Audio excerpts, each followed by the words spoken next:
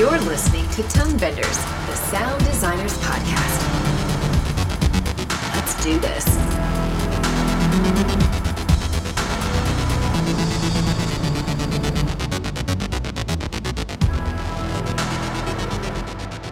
Welcome to Tone Benders. This is Teresa Morrow, and I'm here with Tim Muirhead. Hey everybody, how you doing?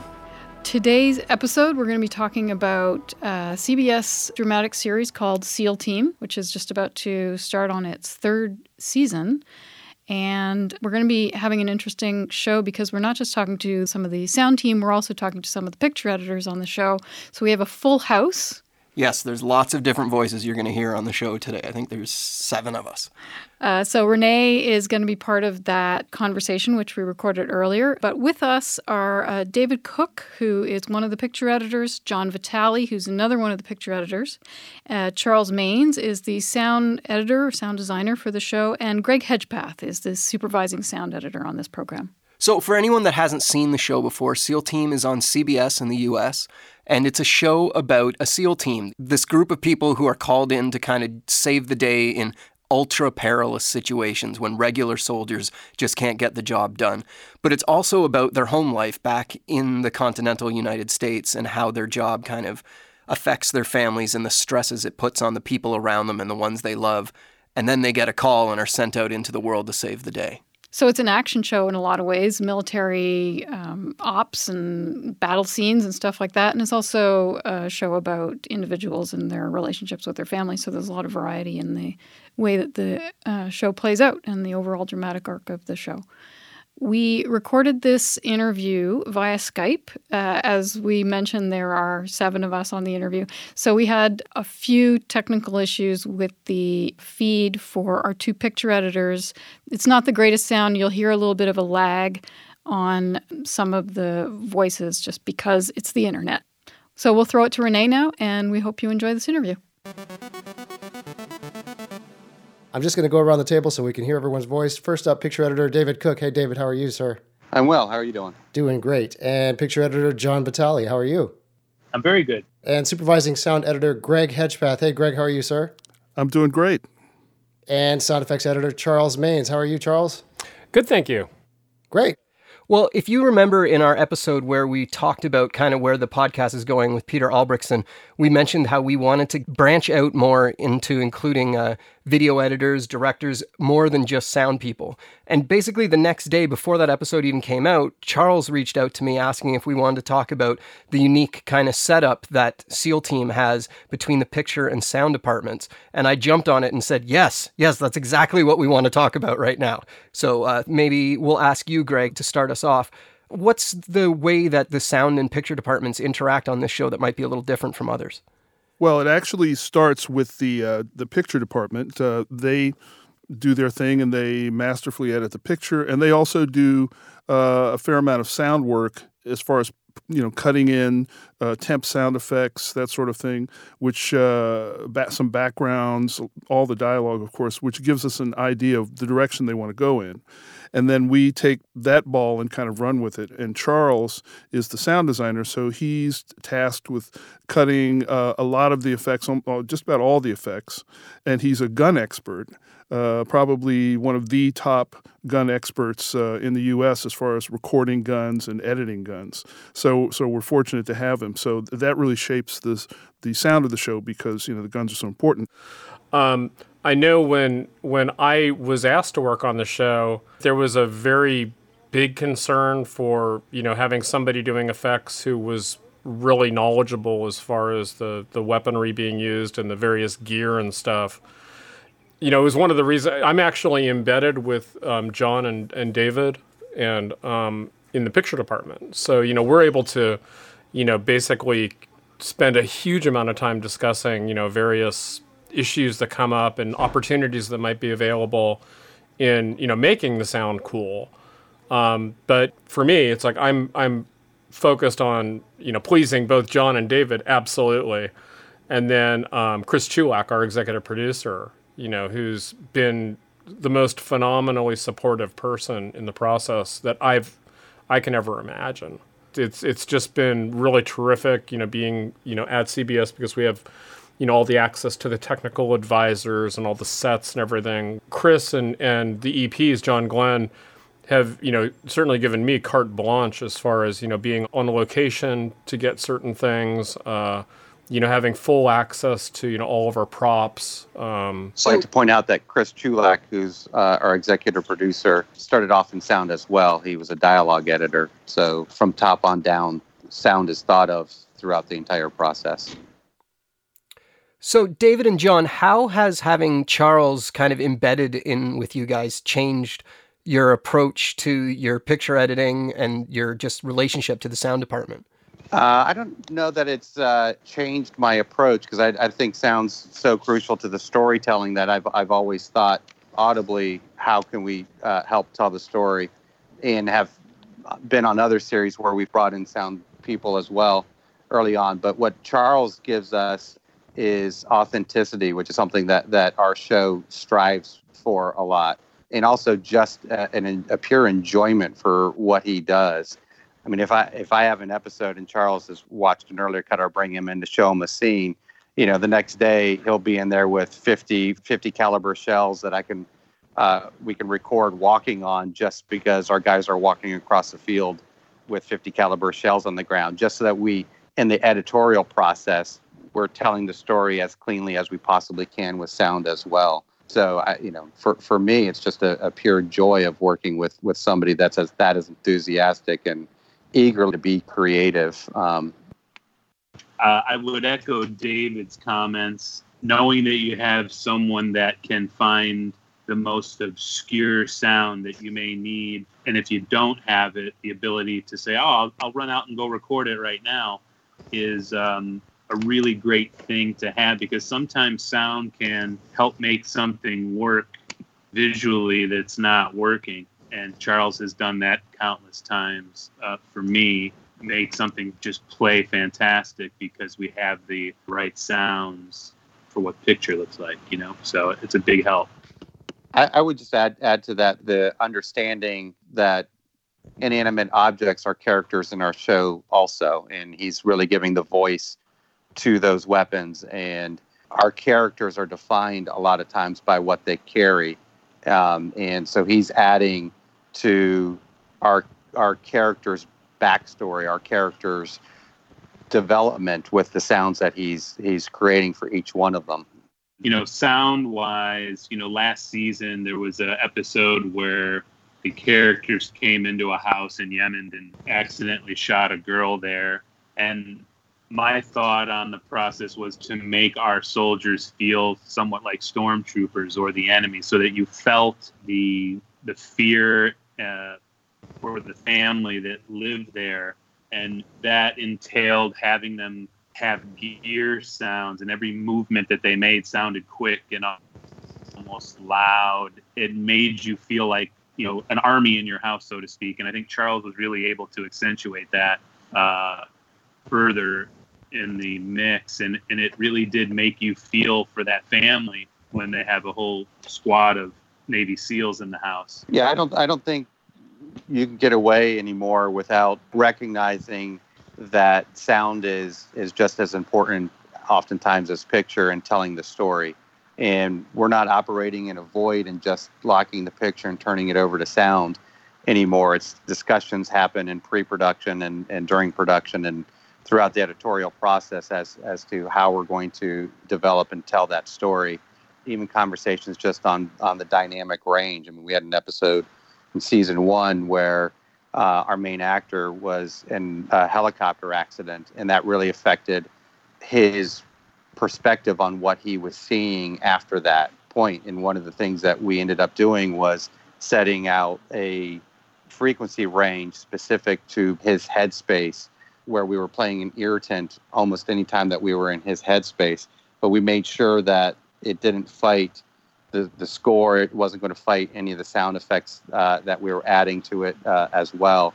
And that came out of a conversation of how do we want to tell this story.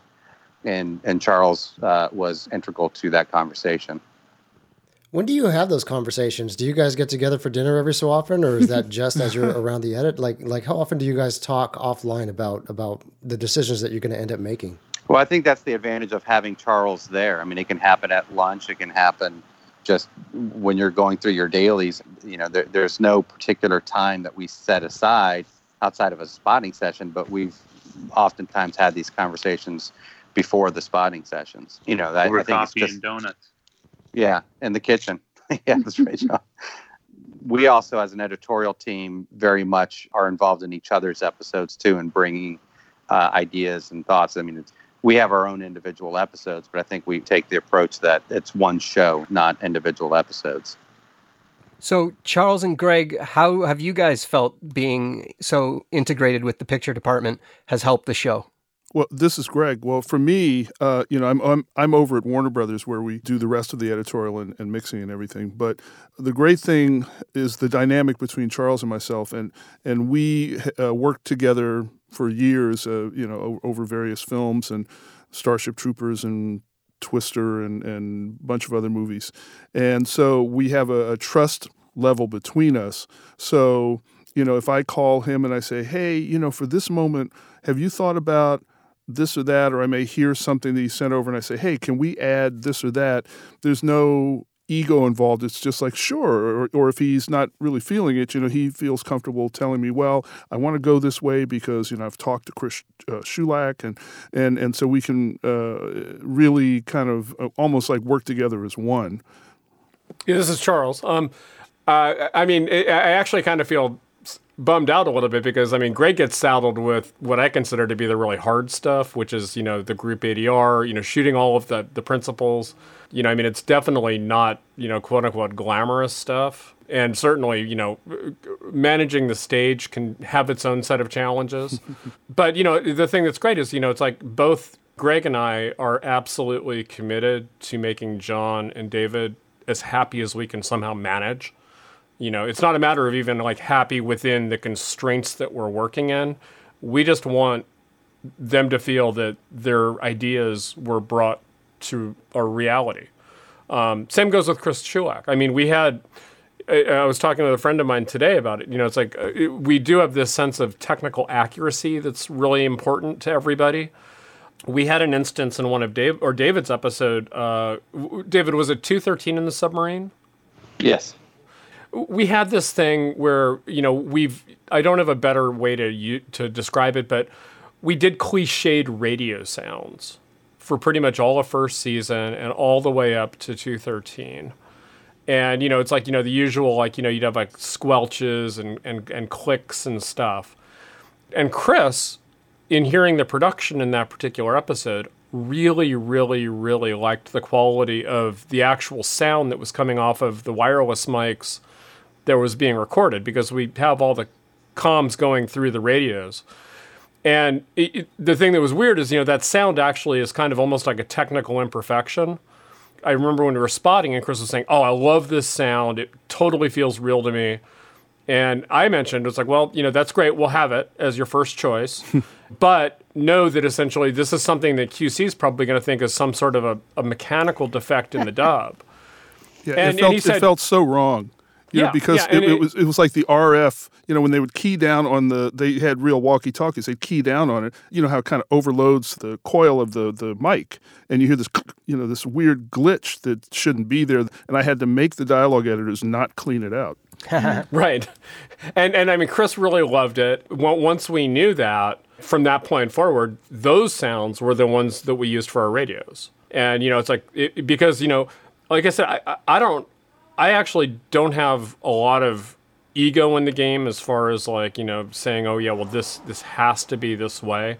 We had, one instance, where there was a particular weapon where, the mixers didn't think it sounded right, but we knew that it was the right sound. So we just kind of, said it has to be this, period. And, everybody except it was all good. But, sometimes you get in those situations where it's like, okay, well, we have a sound that might not make sense in the film world or TV world, but it's the sound that everybody really wants as far as, the EPs and everything. So you go with it. It's like there's no argument because they're the ones who were satisfying. Greg and I are both serving at John and David's election, if you will, and Sandy's and Chris's. It's like we have to make them happy And, they've empowered us and given us a lot of resources, and we try to do the best we can. I will also add that Charles gives me the space to sometimes make him cheat. And by that, I mean that because he's so technically accurate with his sounds, for example, I actually don't remember what are the helicopters that are used in the show, like when they're evacuated? Oh, well, we had that Osprey. Yeah, we had Ospreys, but also the one where they're rescuing one of the SEALs, and he's surrounded by the whole town just about. Was that a Black Hawk? Yes. Yeah. Well, for example, in that scene, I think the Black Hawk kind of circles around and then comes in, and Charles used the absolute right sound for it.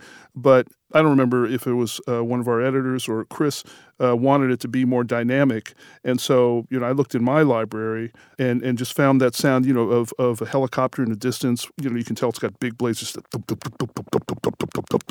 and kind of started that out in the distance and then cross-faded it with Charles's sound.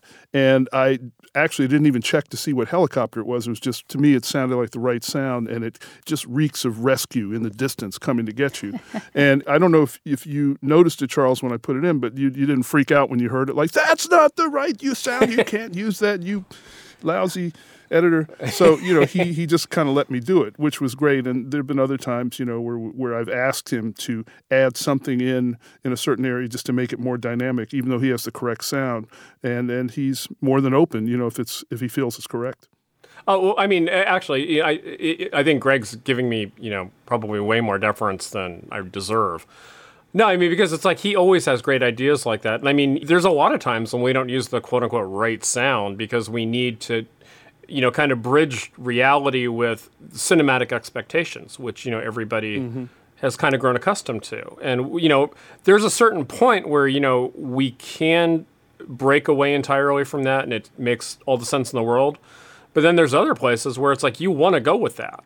Yeah, and I do notice that in the show how the gunshots subtly change throughout the episode. All the guns that they use are very consistent from episode to episode. But, in some places they'll sound somewhat dramatically different than in other places. I think in the episode when Adam got killed by the suicide bomber, David had this scene that was, basically the SEALs rescuing these students that were in a library. And like the gun sounds we used for the SEALs in that particular scene were quite different from what we typically use. And they were very dramatic and, a bit more stylized than normal. But it emotionally made sense. So we try to be kind of accurate, but at the same time, it's like we are making entertainment and we want it to be visceral and want people to really be able to feel like they're going along for the ride as opposed to like watching an academic, recording of it. It's pretty intentional. I mean, it's, really, us trying to, do the best we can for a given scene. David takes a lot of time thinking through the sound work he does.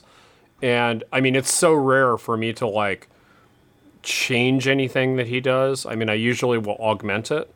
It's not our job to re-envision anything. They've got the vision. We're basically just, really trying to refine it. I'm very interested in the mechanics of that workflow. Like, so Charles, are you handing John and David just a whole stack of sounds that you've recorded for the editorial and they're laying that in and then it's coming back to you? Like, how does that work? Well, actually, I did give a pretty good-sized library, I think, to David and John in first season. For the most part, they're using the guns that we use. The guns are, obviously one of the easy things to kind of, document. But, they have the sounds that basically we're drawing from for the finished product. Like we've got the typical library of the sounds that we use in each of the episodes. But when we did the submarine episode, we hadn't done a submarine episode before. And in pre-production, just seeing that that's what it was going to be and talking to Charles gave me just a vast library of sounds that he had recorded on a ballistic missile submarine. And that became the foundation for the sound work that we did. It was cut in during editorial, sweetened and added to during the sound editorial process of it. And that's just what ended up going back. So the AAFs that we're giving him, he's getting back what he's already given us a lot of the times. that's just beneficial, useful to us that we don't, when we get into a spotting session, if our regular sounds are there that came from Charles, it just speeds up the process because it's such a short period of time that we have to do picture, sound, editorial, turn it around for the mix stage. And with the shows that we have, trying to mix them in 3 days, that's a tall task. And you know, that's one of the great things with having Greg on the show is he's so responsive to anything that we might decide that we need to change on the stage. And Greg's already on it, whether it's rewalking some Foley or finding some sound effects or calling Charles for additional sweeteners or pulling it from his library. You know, we've got the general idea of this, how we're telling the story with sound, but they both bring a lot to that process as well. Charles, you're also getting access to set while they're shooting. Is that right? Yeah. The way that our show is usually done, I mean, David and John should definitely chime in on this. I mean, it's my understanding that we typically have about 7 shooting days. So, and, you know, probably, I think typically it's probably split for studio shooting versus on location. You know, we had episode 215, which John was the picture editor on, which we actually had a good chunk of it filmed at Camp Pendleton with the Marine Corps. So we actually had the Marines there use air assets to assist our filming. So we had like an Osprey that came in to do a rescue and 2 helicopter gunships that were involved. And, you know, for that, you know, basically I was aware that the shooting was happening because another thing that's perhaps a little unusual is that, you know, we get the scripts, you know, ahead of the turnovers on the show. So we can actually kind of map out the various things that are needed for an episode. And in this case, since it was a very special thing and, you know, Ospreys are not very well documented as far as sound libraries go, I was able to actually go down for the actual shooting and record all of the aircraft on set while they were doing the stuff that they were supposed to be doing. And just to spell out what's different, a V-22 Osprey has twin rotors that pivot so that you can either fly horizontally or vertically like a helicopter. Exactly. So it sounds different. Yeah, it's quite different. It's somewhat similar to like, you know, there's Chinooks and whatnot, which are usually used for troop transport. But I mean, when they go into their, you know, plane mode, they actually sound extremely different. And, you know, again, having, you know, just a sense of the action that was happening on set, you know, really gave me a huge insight into the kind of performances and everything that were needed. That was the very first show, as far as I know, that we actually had Department of Defense cooperation on.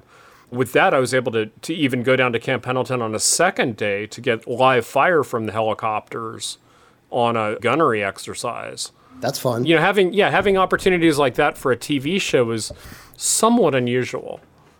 Yeah, I'd say that for this show, there's a lot more sound effects that are recorded for this than for a lot of other shows. Not necessarily all, but a lot of shows. And I think a big part of that might be because unlike a lot of features I've worked on, you know, I've worked on features with cars or gun battles or war scenarios, but you're making the sound for the general public, as we are on this show. But added to it, we also have a very strong veteran base that love the show. And so they're very aware, more so than the regular public, of what the show should sound like. So, you know, we want to be true to the sounds for them. Probably the person I speak to the most about that is Justin Milneck, who plays Brock on the show. Justin is like just the most enthusiastic person you could imagine. He's really excited to be, you know, having, you know, input into, you know, our side of things. And, you know, we have, you know, these technical advisors as well who, you know, are very available. Tyler Gray, who plays Trent on the show, you know, he's actually a former Delta Force guy. You know, our character Full Metal, Scott Fox, is a SEAL. Mark Semos, one of the writers, is a SEAL. Mark Owen, who is one of our EPs, is a SEAL who was on the Bin Laden raid. And, you know, to be able to, you know, essentially bounce ideas off of these guys is really something that's pretty amazing. Because it's like, literally, I can just walk over to their office and say, hey, Tyler, what do you think of this? Or, you know, do you think you can help me make this happen? And 99 times out of 100, it's, oh, yeah, let's make this go. Wow. You know, I mean, everybody's super, super enthusiastic about helping because they know, you know, it's ultimately going to be to the benefit of the show. Have they ever given you a surprising perspective as to how something would have sounded? Well, it's kind of interesting. At least one of the reasons that I was told that the intention was for me to be embedded in production, at least in the first season, was because they were very concerned that the accuracy was going to be an issue. That whoever was doing the sound effects wasn't going to be representing this universe of action in a manner that was going to be satisfactory to the people who were making it. And I want to say probably after the second episode that I did sound effects, basically all the tech guys and even Chris, was like, you don't need to show me anything anymore because I know whatever you're going to send to the stage is going to be great. Wow. Which was, incredibly flattering. But at the same time, it's like, we're sound artists or artists, period. We happen to do sound. And, you're always second guessing yourself. So, mercifully, I can torment John and David if I feel that oh yeah, it's like, is this really cool or is this working or whatever. And they always have wonderful feedback. It's just so great to be able to, again, have this access that in the film world, we usually don't tend to have so much. The picture department is typically very much segregated from the sound department, and it's almost as though there's a barrier that we're kind of, throwing things over a wall back and forth. Yeah. Where you don't really have the connection where, David can come up and say, hey, I've got this idea, what do you think? And same with John, it's just like, okay, well, yeah, let's try whatever you want to do. I'm totally open to whatever you want to try. I want to make Greg happy. I don't want him to ever feel like, I'm getting in the way of him doing his job really to the best manner that he can. And he does a really, really good job. I need them to know that I'm about their success at the end of the day. I might disagree with something they want to do, but I still want them to be happy with the outcome. So I'll make it work for them. And that's my biggest priority. I just wanted to ask David and John, if there's, with having Charles so close to you while you're working, has there been any situations where you've changed the picture edit based on something that he's delivered to you? I was just going to say that I know that that's actually happened a couple of times where in watching earlier cuts, Charles said, if you hold on that a little bit longer and we could play this sound effect and that will actually transition us inside of, I think it was on a breach or something. When we lock our picture, when we do our spotting session, it's kind of a loose lock. And I would say, Greg's even done that before where he's pointed something out and you're like, yeah, that's a great idea. Let's run with that. And sometimes you're like, no, I'm not changing that. And this is the reason why. And then they understand and they're like, oh, okay, story-wise. Yeah, I think it has happened a couple of times where I've looked at Charles's work. I'll sit with him and review, and I'll say to myself, I'm like, geez, I bet if I made that cut a little bit longer, that would be a lot better because of how Charles has done the sound.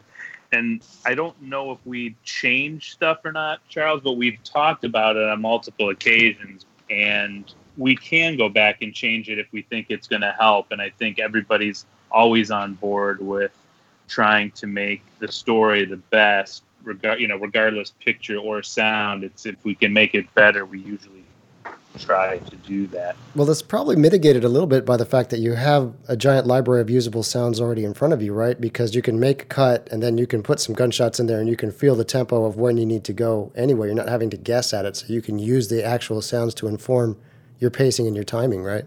Yes. Yeah, I think so. Yeah, definitely. They're shooting, blank rounds on set that sound like gunshots, and we cover them with what the actual real sound of a live round is. And we try to do our best to cut it, the sound and picture, the way we want it to air. And usually Charles is refining, and sometimes he'll add things that we maybe didn't put that one extra shot, or we didn't see that the gun fired because there's, maybe, the fire from the muzzle or the smoke was only half a frame, and we missed it. And Charles like, no, I can see that cartridge eject. We got to put another shot there. he's very accurate about all of those things, and we try to hold to that rule of let's be as accurate as possible, but also try and tell the best story, you know. And I remember a specific example now, and that was on episode 219, where we had a Blackhawk and an A-10 doing a strafing run, and Charles actually shares his office. It's a big room, but he splits it with our VFX editor, and we had some VFX shots come in, and while we were watching them, Charles was in there, and he just came over and started watching also. And he actually pointed out something in one of the visual effects shots that'd be like, if you did this, then we could do this. And it actually really helped sell that sequence of adding this ground pound sound. So it changed a little bit of the approach of what we were doing with the ground debris from the A-10 cannon that was going off on it. So, Yeah. you know, we didn't change and edit, but we addressed a visual effects note specifically to something that Charles had mentioned. Nice. And then, as I remember, when it came to the stage, I think even some more visual effects came in last minute, and then you got more detail in the ground being chewed up by these bullets. This is an area, speaking of cheating, where, you know, Charles put in some elements, and then I added some elements like, you know, there were like rocks splitting and it was like styrofoam tears and earthquake breaks and different things, but just in short little bits of them. So it's like for the bullets, and it also was a moment where the music was crescendoing and the A-10s going by, so they had to cut through that. So it had to be something that's almost like a square wave, but we were able to do it without driving the network standards people nuts, you know, as far as our level. Right. Well, we never mind driving them nuts Yeah, they drive us nuts. Right. with our sound. So, John and David, I guess an obvious question for me is what percentage of your time are you spending pushing sounds around as opposed to pushing frame boundaries around? Well, we have great assistants who help us a great deal with, you know, laying some of that sound out. But I would say, you know, 40%, 30% is, you know, sound and visual effects outside of just cutting picture. You know, it's a lot of work. I think it's hard to quantify that because it's going to be different from episode to episode. That's true. And I think, you know, there's times where music is going to sell the scene, and there's time where silence is going to sell the scene. And I think we've had some really great episodes where some of the best moments were played in quiet. And I think that's one of the great things about Charles and Greg is the understanding that great sound doesn't necessarily mean loud sound all the time. And it doesn't mean that you have to fill every moment, but that you are really using the silences as well, so that when you need that dynamic change to full up sound, that means something instead of just playing sound all the way throughout. Our composer does a great job with understanding that as well, and doesn't use the score as a laugh track to tell the audience how they're supposed to be feeling, but really supports the episodes with the cues that he puts in. And I think Charles and Greg take that same approach, and it's a lot of times it's about what you're not hearing as much as it is about what you are hearing. That's awesome. They were talking a lot about the ops sections of the show and the weapons and explosions and stuff like that. But I think the strength of the show is how each episode builds. But it starts from a place of human interactions, a lot of conversational scenes, where the emotional basis for each episode is sort of set out. So I think what you're talking about in terms of like having room for the quiet portions of the show, that interaction that's played with the sound is really strong in this show. As a viewer, I feel like you're in good hands dramatically. Thank you. And I also think, you know, it's worth mentioning that, you know, I believe that our writers also think audibly when they're writing, because a lot of times there's going to be cues in the script that are really helping us define exactly how we're going to tell that story. You know, I think we're lucky to be on a show where it's not just a visual show; it's a visual and audible show, and that's thought of from the top down all the way throughout. So, I think as picture editors and sound artists, we know that good media depends on conflict. So you guys just being all nice to each other this entire interview is really causing a problem here. Have you guys ever had a fight of any kind? I don't think so. Yeah. Not this year. Yeah. I was just going to say, to that about getting into arguments and whatnot, like it doesn't really happen. David and I, if we need help with each other's episodes or we get buried or something like that, we help each other out, and everybody is collaborative because I think in the end we want to have every episode be a great show. We've, in my opinion, haven't made any bad shows in 2 seasons, so that's something to strive for, to continue to try and make really great episodes. And everybody puts their all into the episodes, and it's when our schedules get tough and get tight, it's everybody rises to the occasion. Part of it is I think there's also no feeling of competition.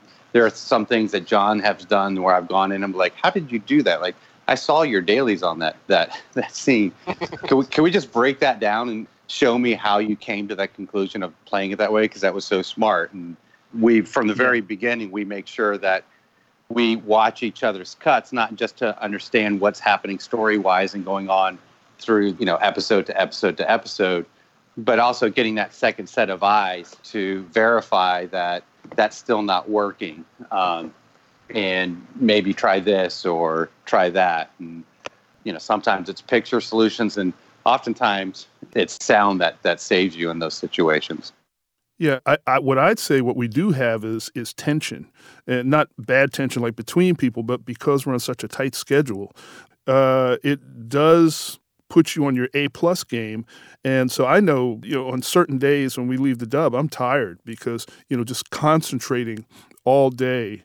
And sometimes mixers are going over the same scene, and sometimes I'll have to walk away and come back so I don't lose focus, and concentrating on not losing focus, and also just with the delivery schedules, it can be crazy because we had a sequence where our production crew went down to Puerto Rico.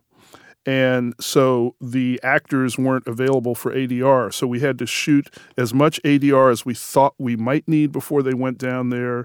And then while they're there, we needed certain lines. I think we may have gotten a line on an iPhone or something. I don't quite remember. But then when they come back, we're trying to get those last lines. And, we may have just like 2 days to air or something, and we're dropping in that line at the last minute. And then at the end of the season, where people go home, we have the last couple of episodes, you can't get people because they're in Spain somewhere. But yet we did, because the actors are really into it. So they'll find a place to record, or they'll record on their iPhones. To be able to do all that, just it really makes you not frantic, but just tense because everybody wants it to be right.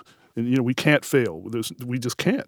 Well, if I can just add one thing to that, I mean, is, due to the kind of really tight turnaround we have on the show, which we get essentially 5 days of editorial per episode, it's a lot to do. Whenever I'm turning over any of my work, I try to do everything I can. So it's like, when he says, oh, you missed this one thing, or can you do something, to enhance this? It's like, okay, well, I'm super glad that you caught that. Let me just get this thing right over to you, because everybody is trying to work so hard for, the success of the show. But, it's like, I remember, John was like cutting the scene when they're, up on this hilltop looking for, like trying to figure out what to do to find Bravo 2, Ray, who's played by Neil Brown Jr., who's just, the whole cast, I think, is wonderful. It's like every one of those guys, is so on their game every week. It struck me as so interesting, to like see the process between David and, David B. and John, working through, it's like these takes and going, it's like David saying, yeah, I want it to sound like these guys are really exhausted. They physically had to get up into these locations. I mean, they were pretty exhausted, and you could hear it in their voices. And I mean, DB was just like going, yeah, I want to like take these takes that are like the most tired sounding. These guys are in their most vulnerable position. And, we look at that, and it's impossible to not want to do your best work when you see the cast and crew putting in the effort that they are in production. I mean, if we did like, something that was even B+ work and we knew it when we could do A work, it would be a direct insult to the effort that those guys put in. We wouldn't be able to sleep at night. At least that's how I feel. And when David he directed the next to the last episode. I mean, we're talking about David Boreanaz, the producer and director. Right. Yeah, he came to the dub stage for playback of his episode, and this guy's an actor and he could play it any way he wants to, but you could tell he was so genuinely touched that it warmed your heart. It made you want to give more. Because he was just wow. That's just amazing. He just kept saying that. It was just really cool. Yeah, your dedication, your passion to the work that you're doing really comes through in the way that you talk with each other and in the work that you do. It's inspiring to see people working like that. It's cool. Thank you. Thanks. A lot of fun to be involved in it. Awesome. Well, I just want to thank everybody for taking the time to talk with us today. I think it's really great to get both perspectives of the picture and the sound department. So thank you very much for joining us, everybody. Oh, thank you. Great. Pleasure. Thank you for having us.